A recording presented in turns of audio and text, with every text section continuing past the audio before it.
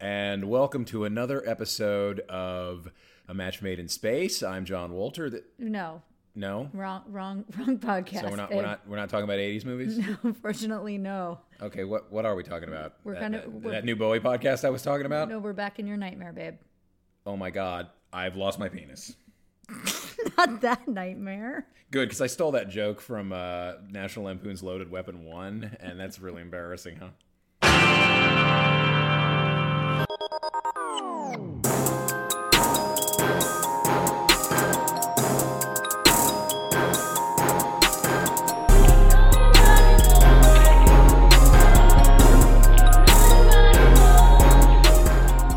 Welcome to A Hard Gray's Night. I'm Allie Goodman. And I'm Mick Two Left Feet. And today we are in season 2. We are in episode 6. And we're back. Oh, we are back. But I mean, I figured you figured that out by now. Well, I don't know. Maybe they were surprised. And this is episode number 6, Into You Like a Train. Yes, it originally aired on October 30th, 2005, written by Krista Vernoff, who was, I believe, the head writer, and directed by Jeff Melman, which almost sounds like the name of Alf's home planet, which I believe was named after a cheap form of dinnerware. But I am not going to look that up, so let's just hope I'm right. Anyway, I guess the first thing we do in our long absence, I'd almost forgotten, is we discuss the song that this episode is named after. Yeah. And I ducked a bullet because this episode was originally entitled, apparently, You Ought to Know, after the Alanis Morissette song that I despise. I'm sure there's another episode called that at some point that I've forgotten about. Probably is later on in the I can't imagine that I won't hear another Alanis Morissette song at some point. I really do a very good version of that in karaoke. I would just like to point that out. That's not the version that it's going to be after. It's not going to say on the Grey's Anatomy Wikia, this episode was named after You Ought to Know, the karaoke song that Allie Goodman rocks. Yeah, I rock it. I mean, that's fine. You've got plenty of good karaoke songs that you rock as well. This is true. Just because you're rocking one terrible one doesn't mean that. Anyway, the song actually, Into You Like a Train, is a psychedelic first song off of their second album, Talk, Talk, Talk, same album that gave us the original mix of Pretty in Pink, kind of their breakthrough album. But let me point this out. I do like this song. I think it was actually a really good song. Yeah, I was about to say, this is the best song they've done yet. Okay, but as an episode title. But I will also say that if you are musically inclined at all, first of all, you heard the psychedelic first, and you immediately know it's them. And if you're a child of the 80s, which we are, and have seen Pretty in Pink over and over and over again, which is their most famous song that is on that album.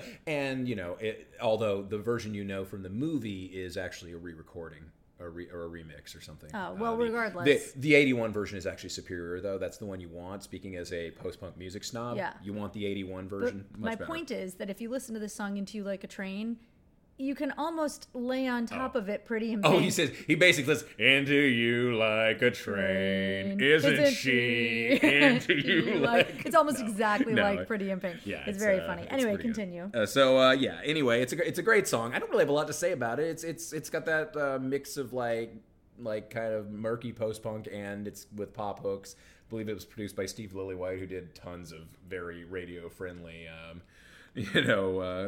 but edgy British new wavy stuff, in quotes.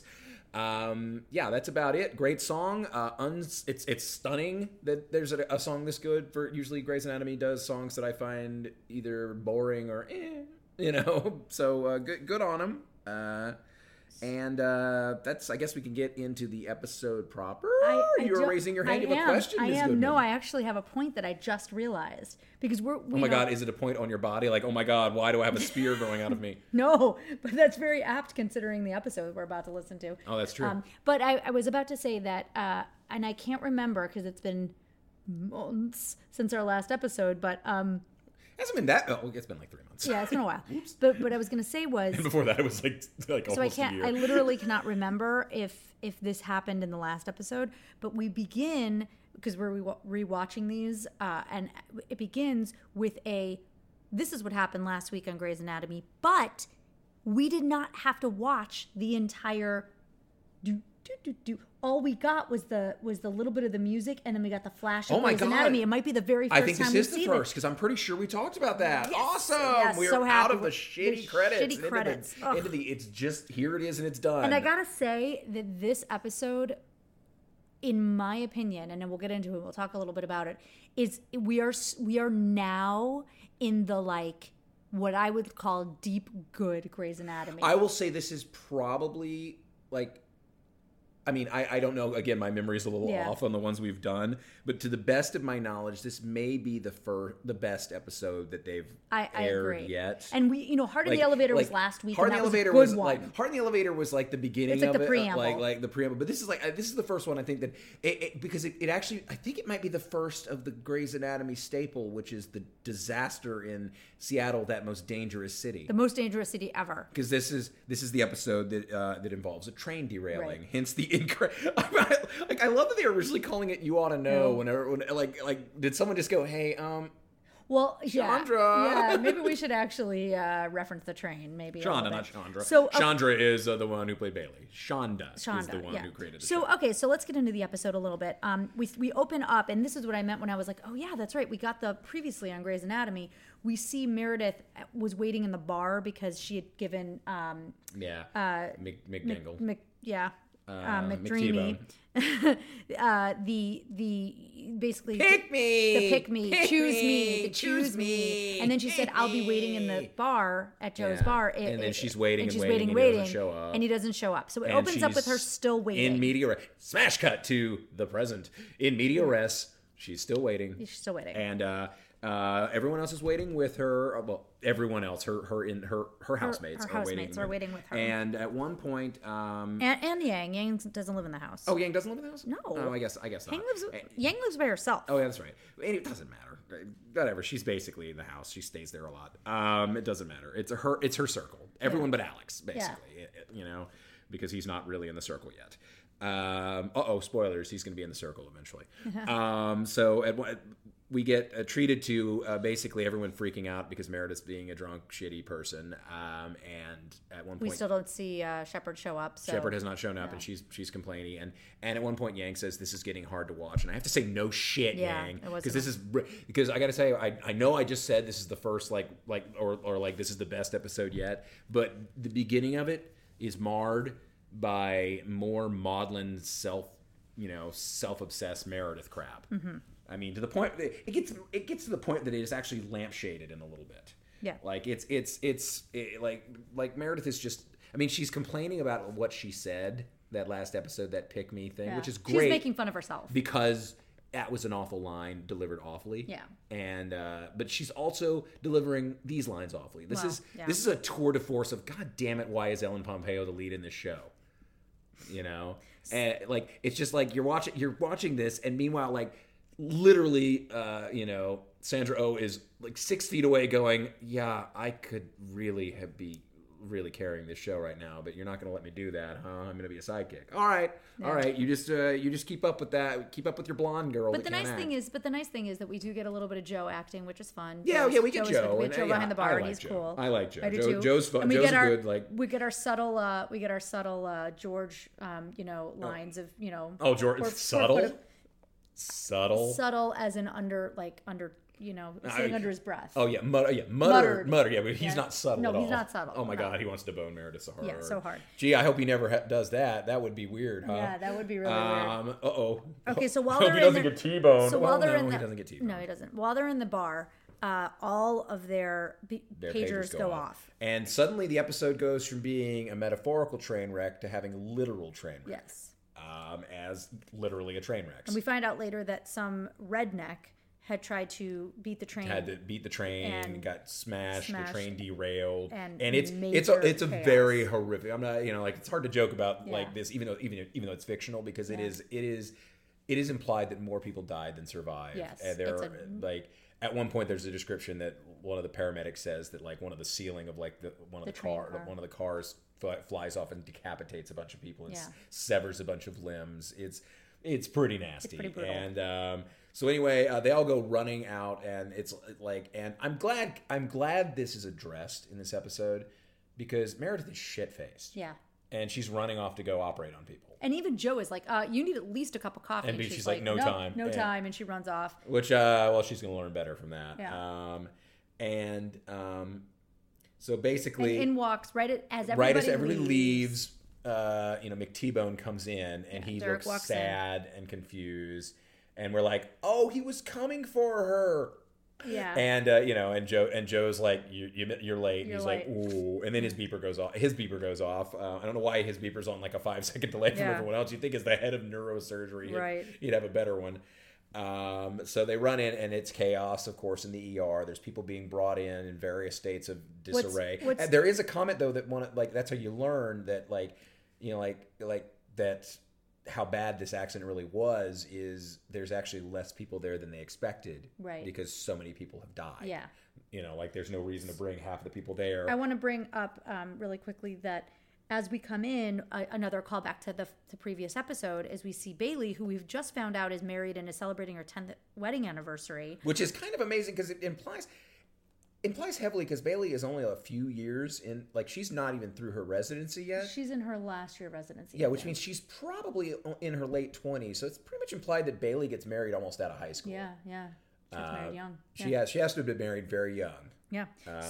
But Bailey comes in and she's still wearing heels and really pretty dress. And she's all made up. She looks gorgeous. And she always looks gorgeous, but she particularly took some time. She doesn't look like someone who's expecting to have their hands deep in a chest in or the chest anything, of cavity or something. And she walks in and there you can just see all the interns are just like, whoa. And like nobody wants to say anything, and it's kind of a great moment. And then she starts gives him hell. He gives him hell and is like, I'm gonna finish my lobster. And she makes Alex go get her shoes. She gets really mad when she realizes Meredith's drunk, and she's like, I was off duty, and she's like, so was I, but I'm here. And basically, like Graven says, like, should I go home? And she's like, no, just and she says, and now I'm jumping ahead a bit. That's okay. She tells him to like a lot of stuff happens before she tells this, but I'll just go ahead and say it now. Yeah. She ends up telling Gray basically to get a banana bag and hook it up to her. That's an IV, one of those yellow IV bags. It's B12. It's B12 basically, and saline and all the and fluids. So that basically like it's a doctor trick for sobering up and also for reducing hangovers. Because it. She's like, you'll be fine in a few hours, so do this because we're still going to need your help. Right, because it's not going to be... All hands on deck. And so anyway, going back, so there's some awkwardness is like people are like... Also, we're still dealing, in case you've forgotten, with the aftermath of George and the elevator, like when Karev failed to do his job correctly, and so Karev doesn't have his mojo right now. His mojo's up because he's also now been told that he failed... And that is actually mentioned in the episode. Yeah, he failed his the written part of his boards. Yeah. And so he... and he has to go retake the test, and if he doesn't pass it this time, then he's out. So now his confidence is shook a little, shaken, whatever. And not only that, like because he didn't step up, like he's kind of getting hazed a bit by Bailey. She's kind of putting him on some serious scut work again. I can't remember if scut work has been defined on this podcast. You can explain it. It's been a while. Scut work, it just means like the shitty busy work that you give to the low-ranking people. He's being sent to the ER instead of to actual like OR stuff. Yeah. He's got a suture and stitches. He's got a suture and stitch and help and clean wounds as opposed to actually get to be a cool fighter jock surgeon guy. And in the midst of all this, we get Sassy Nurse, who had shown up at the bar like just before everyone got called, comes sauntering back in his street clothes, and he basically leans over and tells Meredith that he says, and we get a first. Yeah, we get a first. We get the first McSteamy, but it's not about the character later to be known as McSteamy. Sassy Nurse just gets Derek's nickname wrong. So he says McSteamy or whatever his name is showed up. Yeah. And she's like, and then out of nowhere, we get another first. I didn't know this was a first, so I got this from the Wikia. But out of nowhere, we get the first appearance of paramedic Ray Sutera coming running in full tilt, saying, "Got the leg!" holding up a severed human leg. Was from he the one who was holding the leg, or yes. was he the one that was giving the information? No, he was. I think he was. Well, maybe. No, I think he was the one that was like, no. We had, Well, I could show you his picture. He looked like the African American guy who ran in. I mean, you might be right. Like that. Like we're here. This is some good podcasting. Yeah, so let's see it because I remember what that dude looked like. So. Here we go. Anytime now. I would love to find the part. It's in the trivia. Hey, trivia. You keep singing while I look. Trivia. Paramedic Ray Sutera. Open a new tab. This is boring. This is so awesome. See. Oh yeah, he was one. He was one holding up the leg. Yep. Yeah, he comes running in, holding up the leg like it's like an Olympic torch made of basically a human. It's a human drumstick. It is. It's basically the calf meat. It does have very nice severings. If it's going to be severed, right. was done very well. It's a very cleanly severed human leg, and right behind him comes a guy who's missing the lower part of his leg. Yes. And that is one of our patients. And then along with them we have golf pro the Chief. Yeah, the chief. No, he's not a golf pro. He's dressed like Bagger Vance. He is coming in straight up with it is almost exactly the outfit that I picture Will Smith in this movie I didn't see. Oh my It's God. So It's true. almost exactly the outfit I imagine he was in from the trailer. And then we get reminded by Derek, who basically the Chief's not Derek comes over and he's like, asks him a few questions because basically and the Chief says, "I'm going to fire you if you do not let me." we need all hands on deck. We have, I need to perform and basically, and Chief says, "Well, I need to know that you're competent enough, or if I'm going to have to get fired." Yeah, because he's not going to let him operate if he's not competent. So So he says, you can go with me, but I'm going to watch you." Yeah, like a hawk, So they start to do whatever they're doing. In the meantime of this, we get what we have lovingly started to call them as the pipe people. Yeah, the pipe people come in. Actually, the pipe people come in just after another chunk of Meredith's monologue. Because Meredith's really freeform rambling this episode. Yeah, and she even says that, which is kind of funny. She talks about it, and I don't know, because I always assumed that these internal monologues were happening after the fact, but maybe this is a clue that because she's drunk, she doesn't make sense, and she's monologuing. But that makes it even shittier, because that means she's actually monologuing about her life in the fucking third person while it's happening. So I don't think that's a good solution either. Oh God! But so it's either she's making this shit up on the fly while it's happening, which is a really arrogant, crazy thing to do, or she's just a nonsense person right now. Oh, and this is Sparky. He's back. Sparky's back. But she actually says a line, she actually at one point says, "My point, and I do have one." And I'm like, thank you a lot for ripping off Ellen DeGeneres. I hope she got a goddamn check from the show for that. But anyway, yes, we get the pipe people, which I almost called the pole people, which sounds better. It does sound better, but it is a pipe. But it's more of a pipe than a pole. Yeah. It's Bonnie and Tom. I almost said Bonnie and Clyde, which trivia apparently I think that was their on-set nickname but they are a couple that aren't a couple. Yeah. They are a couple that has been forced to be a couple through the power of nature and accidents.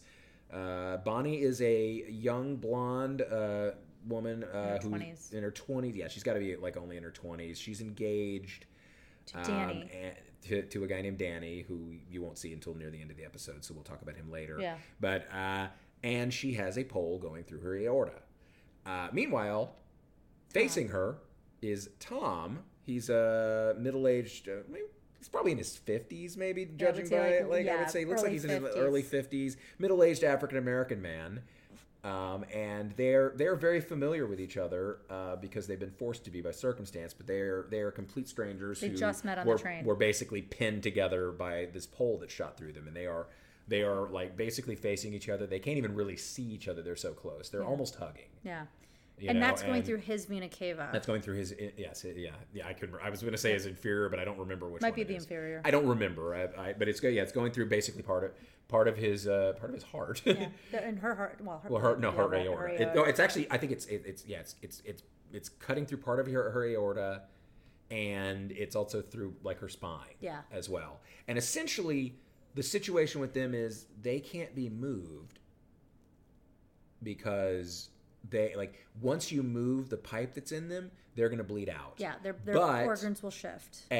But you can't cut the pipe off because they're both the two of them are there too precariously. If it was one person impaled, they'd be able to cut off the pipe and work on it a little easier. But because there's two people, they can't do that trick. They can't do that.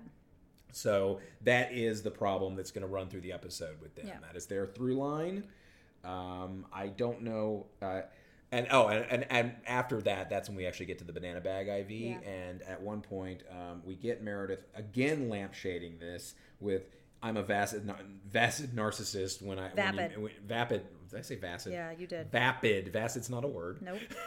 It's a vat of acid put together. But she's a vapid narcissist. I'm a vapid narcissist when you mix me with alcohol. Like, and I was like, you're kind of a vapid narcissist anyway. When you mix you with sobriety.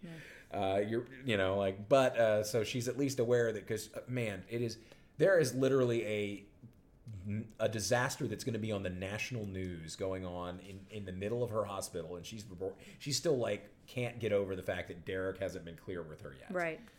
So that'll come back up throughout the episode, because that's as everything in this goddamn show is. It's that objective correlative, that thing through which we see all things. And this episode, it's all about the choices that people are making. Everything she looks at is clearly a metaphor for their relationship. So how do you choose? How do you choose? Yeah. She asks as they're all sitting together in the X-ray room discussing what to do with this problem. Yeah, exactly. You mean about the poll? That is, and you can drink every time it's obvious that this is the through line of this episode. If you drink stiff enough drinks, you will be drunk, because there are 3 separate times. So then we jump back into the OR where we have Yang and the chief and Derek. And Derek's beeper is going off like crazy, and Derek won't leave because he's afraid to leave the chief alone. And at one point, the chief looks up and kind of blinks his eyes, and he's like, no, the light is bright. I'm just needing to adjust to it. And Derek's like, well, I'm going to stay with you. It's fine. We can ignore it. And the chief finally says, you are the only attending neurosurgeon in this hospital, and there is a crisis going on. Yeah. I am fine. Go. Yeah. And he goes, and then almost immediately he asks Yang for Yang's been cleaning the wound off of to sever it, because the whole point is the severed leg has been it's been guillotined so cleanly that it's going to be an easy reattachment. Right. So she brings it over. She doesn't. She stops. And she's like, and he yells at her about second guessing him and saying, yeah, okay, if you've left me to watch him, you better forget it. I know what I'm doing. I've been being a surgeon longer than you've been alive. Just completely like rants at her. And then he's like, is there a problem? And she says no. And then she says, well, yes. And he's like, what? Spit it out. And she holds up the foot and says, and reveals the foot that's still there on the body. They are both left feet. Right. So they have the wrong leg. Right. And so the chief, in a very weird moment of I don't know where he gets off saying this, to be honest. He's like, basically threatens her entire job if she doesn't find and bring back the leg, as if she's going to know where this leg is, if it's her fault they handed everyone the wrong leg. Right. So that's going to be most of this episode, and that's where most of the comedy is being in this episode, is Yang trying desperately to find the right leg. Literally the right leg. And they do make a joke about the right leg there. And so Yang goes running off. The first thing she does is she runs off to the paramedics, like the ambulance. She's like ransacking through them, and one of the paramedics comes out and is like, what are you doing? Kind of, and she's like, I need to find this leg. You gave me the wrong leg. And he's like, I didn't bring the leg. And Yang is actually really shitty to the paramedic, to be honest. I kind of was like, Yang, I get it. Yeah. I know you're in trouble, but that paramedic is not your enemy. Yeah. And you're being a real jerk. Yep. But, and let's go back before I forget, because my next note is about something that happens like 3/4 of the way through the episode. And we are dropping Alex Kareb's in the waiting room. There are 2 African-American women that he is dealing with. I was just about to talk about that. You keep jumping in before I can say anything. I'm sorry. That's okay. No, that's fine. It's only because I'm really interesting. Is that what it is? No, it's because I'm a jackass.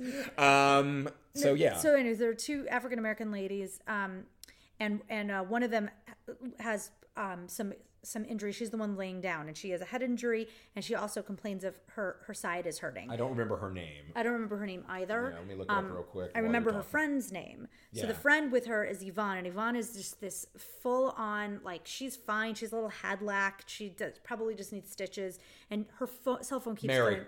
Okay, and her cell phone keeps going off, and every time she picks it up, she tells the same story. Oh, girl, we're fine. It was just some redneck that tried to. And she's very impatient to get out. Yeah, because she can't wait to leave. She can't wait to leave, and Mary is Mary has some head injuries, but Mary also complains she's got a bruise on her, like some pain on her side. And Alex is like, well, I got to give you an X-ray before I'm going to let you go. Yeah. You know, so and throughout I guess we can just do the through line of this. Throughout the episode, Alex is like they're like Yvonne basically says, Alex, like, no offense, but you look like my son. Yeah. And he's trouble. You know, you're not a doctor, are you? Yeah, you know, she doesn't like, you're too young.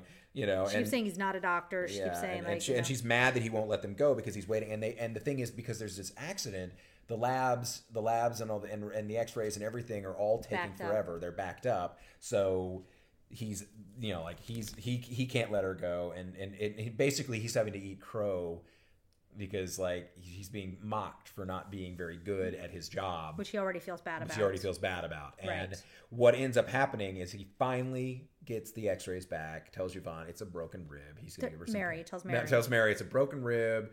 Get some pain meds and everything. And Yvonne at this point is so exhausted she's just laid down on the hospital bed, like leaning on the hospital bed. And Mary says, Yvonne, it's great. We can go now. And then her phone rings. And her phone rings, and she's like, your phone's ringing. And then like she pushes her, and Yvonne just falls to the floor. Like she touches her, and Yvonne just slides to the floor. And they're like, what the hell?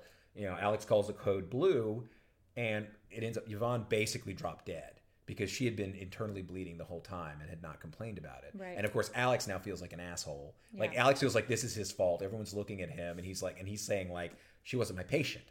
She never said she was hurt.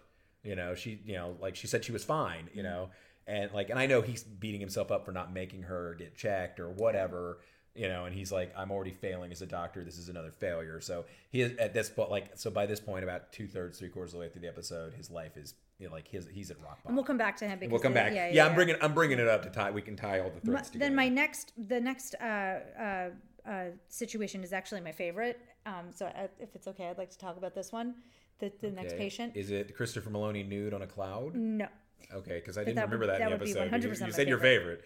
So making out with Hugh Jackman. So there's a woman that she was burned, but she's in her 3rd trimester with baby, and she's nervous because they're going to have to go in and actually do a C-section to make sure this baby gets out okay, because you know there's some distress of the baby, whatever. Yeah. And Addison. And she's just got too much stress and trauma to deliver it. Right. And so Addison is taking this patient, and she pulls Izzy onto the case as well. And Izzy's a little resentful of Addison because it's, you know, Addison. Yeah. So this is issue. But with the patients, her name is Brooke, and she asks for a lawyer because she wants to make sure that the baby, she doesn't have a will, and she wants to make sure that the baby's going to be okay because there's no father. So she says, okay, she'll do that. In the meantime, Alex is down with the patients in the ER, and there's another woman down there who is pregnant, and she says, I need to go find Brooke. She's not down here. I don't see her. And she's like, well, she must be upstairs. And she she says she's burned, and Alex says, well, if she's hurt and she's pregnant, she's probably in maternity right now. So this woman springs up and like says, I have to go find her. And Alex chases her like, you can't just go. Yeah. And he chases her all the way to maternity. She comes bustling in, and this is adding to Alex's shit sandwich of a day. Addison just chews him out. And Addison's already chewed out Izzy for something at the beginning, like I think just because Izzy was kind of sullen and resentful. Yeah. You know, but you know, so Addison's obviously not, like, Addison's in a mood. Yeah. And of course Addison is, you know, because this show is inexplicably from Meredith's point of view, Addison is presented as the villain instead of someone finally getting the happy ending she deserved. Right. But anyway, so when this woman shows up with Brooke, she's also pregnant. She's also in her 3rd trimester, and she said, and in walks the node. The reason Addison yelled at him, by the way, was not only did he let her charge in, he never did an ultrasound for her. He never checked on the baby. Right. It's really kind of funny given the future of Alex that Alex is so bad at this. So I don't think the show had any idea they were going to do that with him at this point. So they get her a bed, and then they're in there together, and she's like, well, we're not lovers, but we're best friends. And she says, okay, but they've been best friends since elementary school. It turns out that they want to sign the papers because they they both decided that they were going to get pregnant at the same time, and they ended up using, I love this so much, they used the same sperm donor. So they got pregnant at the same time. So their children would be siblings. Would be siblings. Siblings. We don't know. I think it ends up being brother and sister, but I don't remember. I'm pretty sure. So anyway, long story short, I love this storyline because I think it's just such a kind of a cool idea. But now both of them have been in this train, accident, and Brooke has been burned, and she has to go in for surgery. So do we want to finish this one out? I don't know that there's really anything about this one that ties into the other stuff. Right. So should we just finish? Yeah, we can go ahead and finish this. So what ends up happening is Brooke has to go into surgery, and the other woman's water breaks, and we found out that the actress who plays the other woman. We didn't find it out. We recognized her. I can't remember her name though. The other woman, I think her name is Kate. Is it? I don't know. I can't remember the actress's name. The other pregnant woman. Her character or the actress was in another show. She's in Carnival. She's in Carnival, which is a show that we personally really love. So, Jana. Yeah. Jana was that one because Jana's the one. Jana's the one that gets. Her water breaks. She gives birth naturally. Brooke is the one. Yeah. Yeah. Brooke's the one that goes into surgery. Yeah, so Jana. So one of them gives birth naturally. Right. And Brooke is about to go into surgery, and she's just nervous, and she says, she's like, well, if you're taking me to surgery, she turns to Izzy. She says, you have to stay here with Jana, because they were going to give birth together and they were going to be with each other when each gave birth and blah blah blah. And actually Addison says, well, she's a surgeon. We can get someone else to wait. And Izzy says, no, I'll stay. I'll do it. I'll stay. Yeah. And Addison gives her kind of a strange look and goes, okay, and so basically we have these two. There's not this doesn't really tie into the other plots the way Alex's stuff will. Yeah. So essentially, the long and short of it is Izzy gives the assistance on a traditional birth, vaginal birth, helps hold her while she's pushing, does that. Meanwhile, Addison manages to successfully do a C-section on this woman who's got severe trauma, and everyone survives. Everyone survives in that part of the story. In that little story, everyone survives. And so it ends with basically, and of course Izzy's been resentful about the whole, Addison thing. But she basically Addison comes up to her and says, listen, I know you're, you don't like me because of your friend and all that, but just so you know, I'm going to be here a while.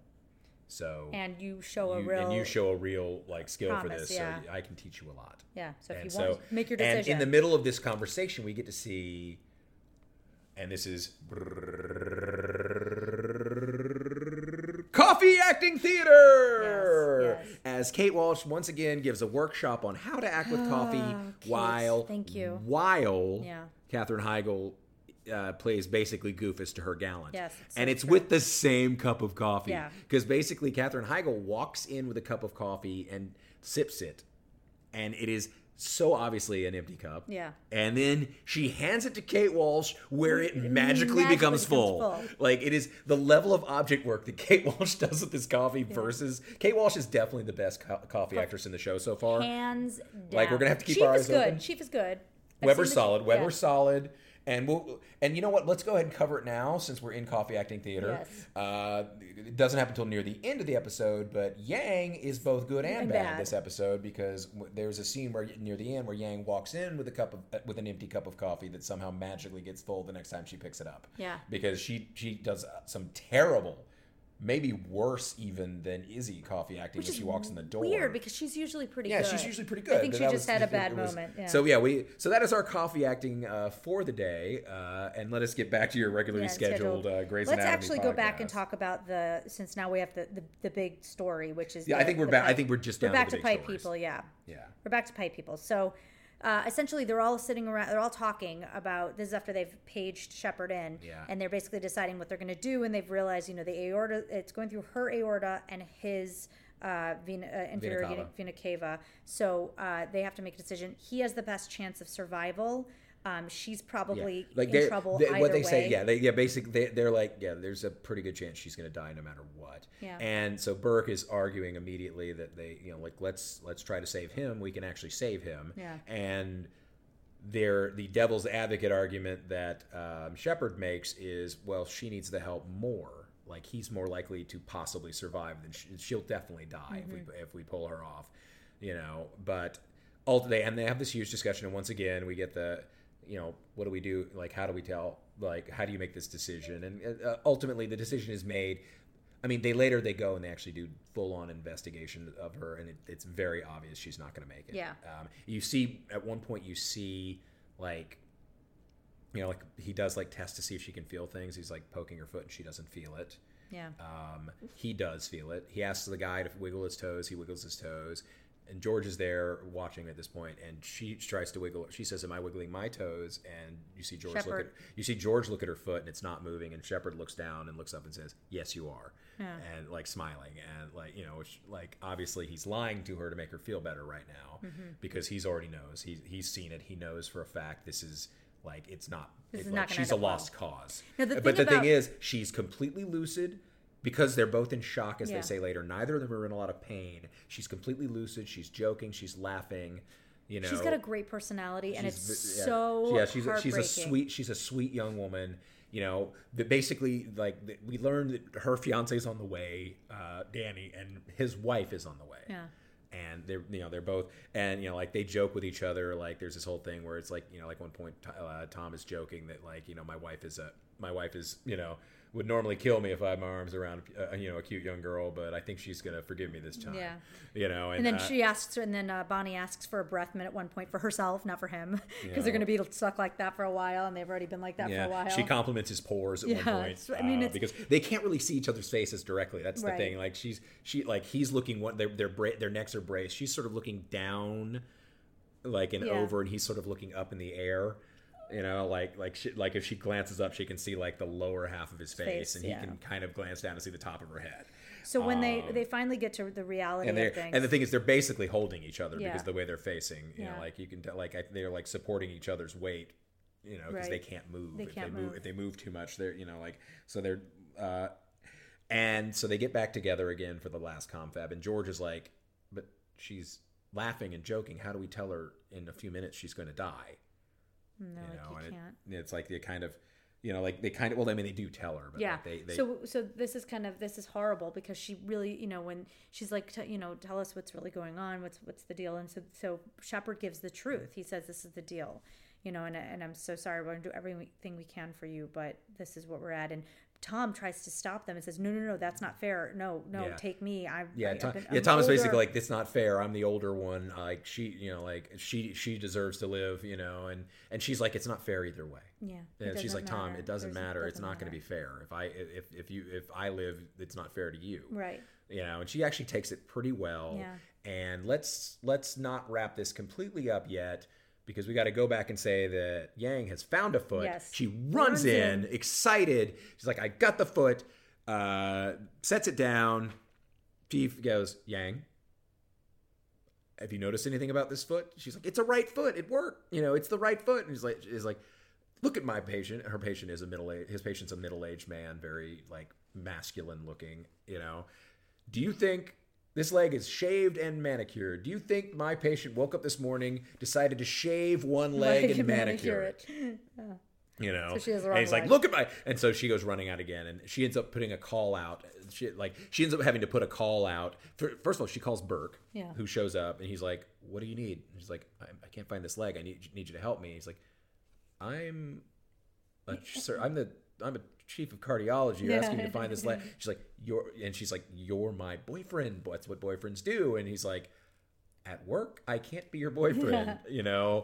She's like, you're not in surgery right now. I checked the board, so you have time to do this. Funny. And he's looking at her. And she's like, okay, so when I'm at work, it's okay for me to sleep with other people. And he looks at her and says, I'm walking away right now. And he just walks out of walks clean out of the scene. I'm not even going to deal with your nonsense. It's good. It is pretty good. I will give Berg credit. That was a moment that So she ends up calling, and she's like basically begging them to sift through the gore and find this leg for her. And that's when Alex Karev, around the time right after this, that Alex Karev loses Yvonne. He goes out. He's pissed off. Like he storms off, slams things around. He goes outside. He is just devastated. And a man walks up and goes, I've got that leg you're looking for. And he's like, okay.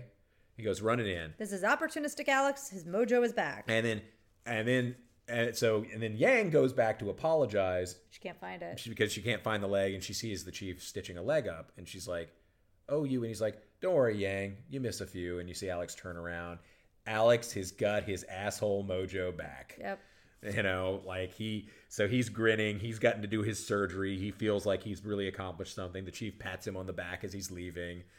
Tells Yang to go down to the ER and stitch people up. And stitch people up. And Yang's like, womp, womp, womp. Yeah. And the reason I interrupted that was because that ending on that instead of this would be kind of a weird anticlimax of the description. Agreed. So we go back. Now we're and by the way, this is actually at this climax, all of these surgeries are happening at once. But this is the most important. But this is the most important one. This is the basically they finally they can't wait any longer for Danny to show up. She says they actually say we could try to wait a little longer for Danny to show up, but it's like every time the longer this is happening, the more risk of infection, the worse this is going to be. And she says no, it's better probably that he doesn't show up, doesn't know this. And she whispers something like she asks Dr. McShepard. God, I forgot his name entirely. Derek. She asked Derek. She asked Derek if she can T-bone him one last time before. She does not say that. No, she basically said asks him if he's going to be the one to tell him, and she tells him what to tell, what she wants him to tell. Yeah, Tell Danny. And Meredith shows up at this point. She's finally sober. Throughout the episode, she's been like having this banana bag and trying to get on and being rebuffed. And she's finally gotten a blood alcohol test that came back that says she's sober. So they tell her she can scrub in. And just at that moment when Shepard's coming out and she's coming in, he kind of he smiles, at her, and she figures out. No, he tells her to take an aspirin. He tells her to take an aspirin and with the banana bag, and that's going to get rid of the hangover. And there's this awkward pause, and she says, "Oh God, you're staying with her." Yeah. And he says, "She's my wife." Ugh. And then they have to go into surgery because everything's actually what ends up happening is that the anesthesiologist was about to put Bonnie under. And before we say that, they basically told Bonnie it's not going to hurt. You're going to go under. And the anesthesiologist just bumped the anesthesia into her. Yeah. And she starts crashing, and they're like, she must have moved, and he's like, I barely touched her. I just he's vehemently like, I just barely touched her. I just started this, and so they have to slide her off as quickly as possible. Right. They're trying to operate them both at the same time. They're running back and forth between the two. They stabilize him. They go to her. He starts to go bad again.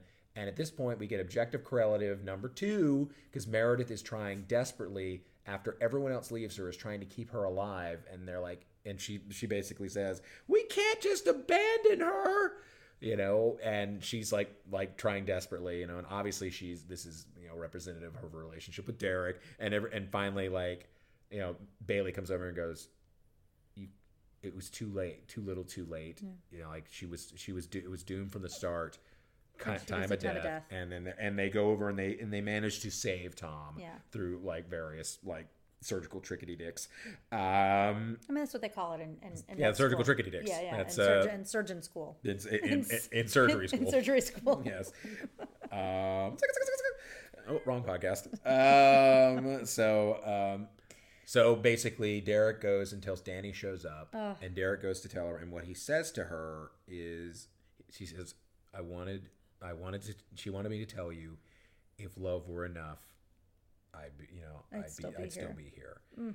And that is objective correlative number fucking 3 because Meredith's watching him say that, and she has that moment of, oh dear. And you see at the same time, you see George looking at Meredith. So it's this okay. It's that love triangle that is not really a triangle. Yeah. So then we get to see some happiness as we see the giant newborns. Yes. The 5-month-old newborns with all the parents. Tom's hugging his wife. Tom's hugging his wife. Everyone who's survived is happy. Everyone who's dead is dead, and everyone who's sad is sad. Yep. And you see, then you get Bailey and T-Bone in the elevator. This is and I will say this is a really good character moment from Bailey. This is brilliant. You can tell, as they're riding down the elevator, Derek's starting to crack. Yeah. under the pressure of one, his personal life, and two, the fact that he just had to tell that. Oh, it's okay, Sparky. It was a sad moment. I know it was a sad moment, buddy. But so without saying a word, Bailey pulls the elevator stop knob. Derek just kind of has a short breakdown, just starts like sobbing, and then pulls himself together. And she just says, "You okay?" And he says, "Yeah, thanks." And then she starts the elevator again, and they walk off without saying anything. This is a good moment. It's a really good moment. It shows like Bailey's still got her stuff together. You know, that Bailey may be a hard ass, but she's not like an unreasonable monster. And then the thing basically ends with they're all the interns are exhausted and sitting in a row, just yawning and beat. And Bailey walks in with a clipboard and says, you know, basically to everyone, you better get cleaned up. Rounds are in 5 minutes. And now these people got called in early. They just had gotten off a 30-hour shift, it said at the beginning. Yes. And now they have to go back to work, and they're all exhausted. Meredith has some nonsense monologue, and that is the really end of the episode. Can we put the dog down so that it's not like on top of me? No, we can't. Okay, there we go. I wish you could have seen the slapstick of her pushing him off her leg. Okay, so that's pretty much our nasty little goofus tooth dog. So that is our episode today. Yeah, that is the episode. Do we do anything at the end of these? Yeah, you got to tell them, how they can get in touch with us. Oh, I thought I didn't know if there was like a thing we wrapped up with the conversation, but anyway, yeah, it was a much better episode than many. It's a little manipulative and maudlin. Yeah. It's like, I will admit, like, it's like I tear up easily, and I was a little mad at, like, you set me up to cry with this, like, this was a good episode with this young girl and this older man being like having to choose and all that, blah blah blah. But I think it was I think it's definitely, out of all the episodes we've seen, I think it's the best so far. I think this is where the show, I guess, is starting to grow a beard in the second season. Yeah. It's starting to be like less, like, not only have they gotten rid of the theme music, but the dumb like dizzy love romance theme credits. They're really starting to figure out that what this show excels in is just shattering tragedy to everyone involved, and everyone being miserable. Yeah. And so this is kind of the beginning of that. Yes. Soon it will happen at a rate so much that I now almost laugh when there's a lot disaster. But that is it. You can locate us. You can locate us on Twitter.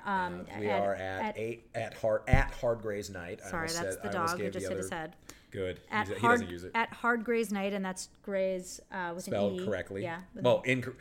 Spelled in the British way. In the British, which is the way Meredith spells her name. Yes. And you can find me at Ali _Goodman GOODMAN. You can find John at Hitler Puncher. And you can find us on the web at www.hardgraysnight.com, which will redirect to some weird ass thing still, because I never fixed that domain. Yeah. But that's how you find us. We actually have a Facebook page that we never do anything with, that we should. We update the episodes, but we should probably add more to it. Yeah. But if you just look up Hard Gray's Night on Facebook, you'll find it, or you can do Facebook/. And then, of course, once again, you can subscribe to us on iTunes. Please rate and review us. Rate and review us, because we're great, right? We're great. So let everyone else know we're great. We're great. I don't know that I have anything else. I don't know, maybe we'll start selling T-shirts with Derek's Airstream Fuckyard. Just a big Airstream. Yeah, I'd forgotten about that, and so had everyone listen to this podcast, because no one has heard that episode in a year. or like a big old just T-boned. T-boned. Oh my God, just a big smiling picture of Derek. T-boned. Oh my God, I don't.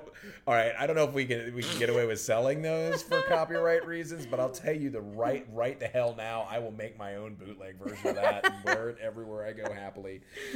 Oh God. Maybe I'll superimpose it on a steak. T-bone. Anyway, we are a Hard Gray's Night, signing off. Kiss off.